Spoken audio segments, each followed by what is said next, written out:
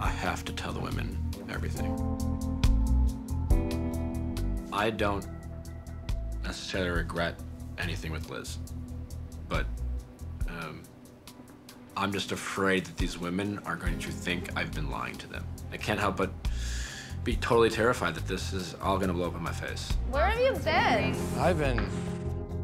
I think my biggest fear is when the women find out that at least some of the women will decide to leave and say screw it, and that this journey might be over before it even gets started.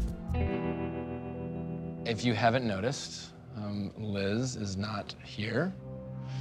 I actually just sent Liz home. Oh my God. Wait a minute. I thought you guys were just having like a super deep, long conversation. We were. So here's the thing. I'm just gonna level with you guys.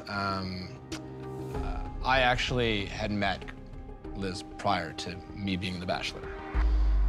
I'm just gonna be upfront with you about how I know her. So yeah, I met Liz at a wedding.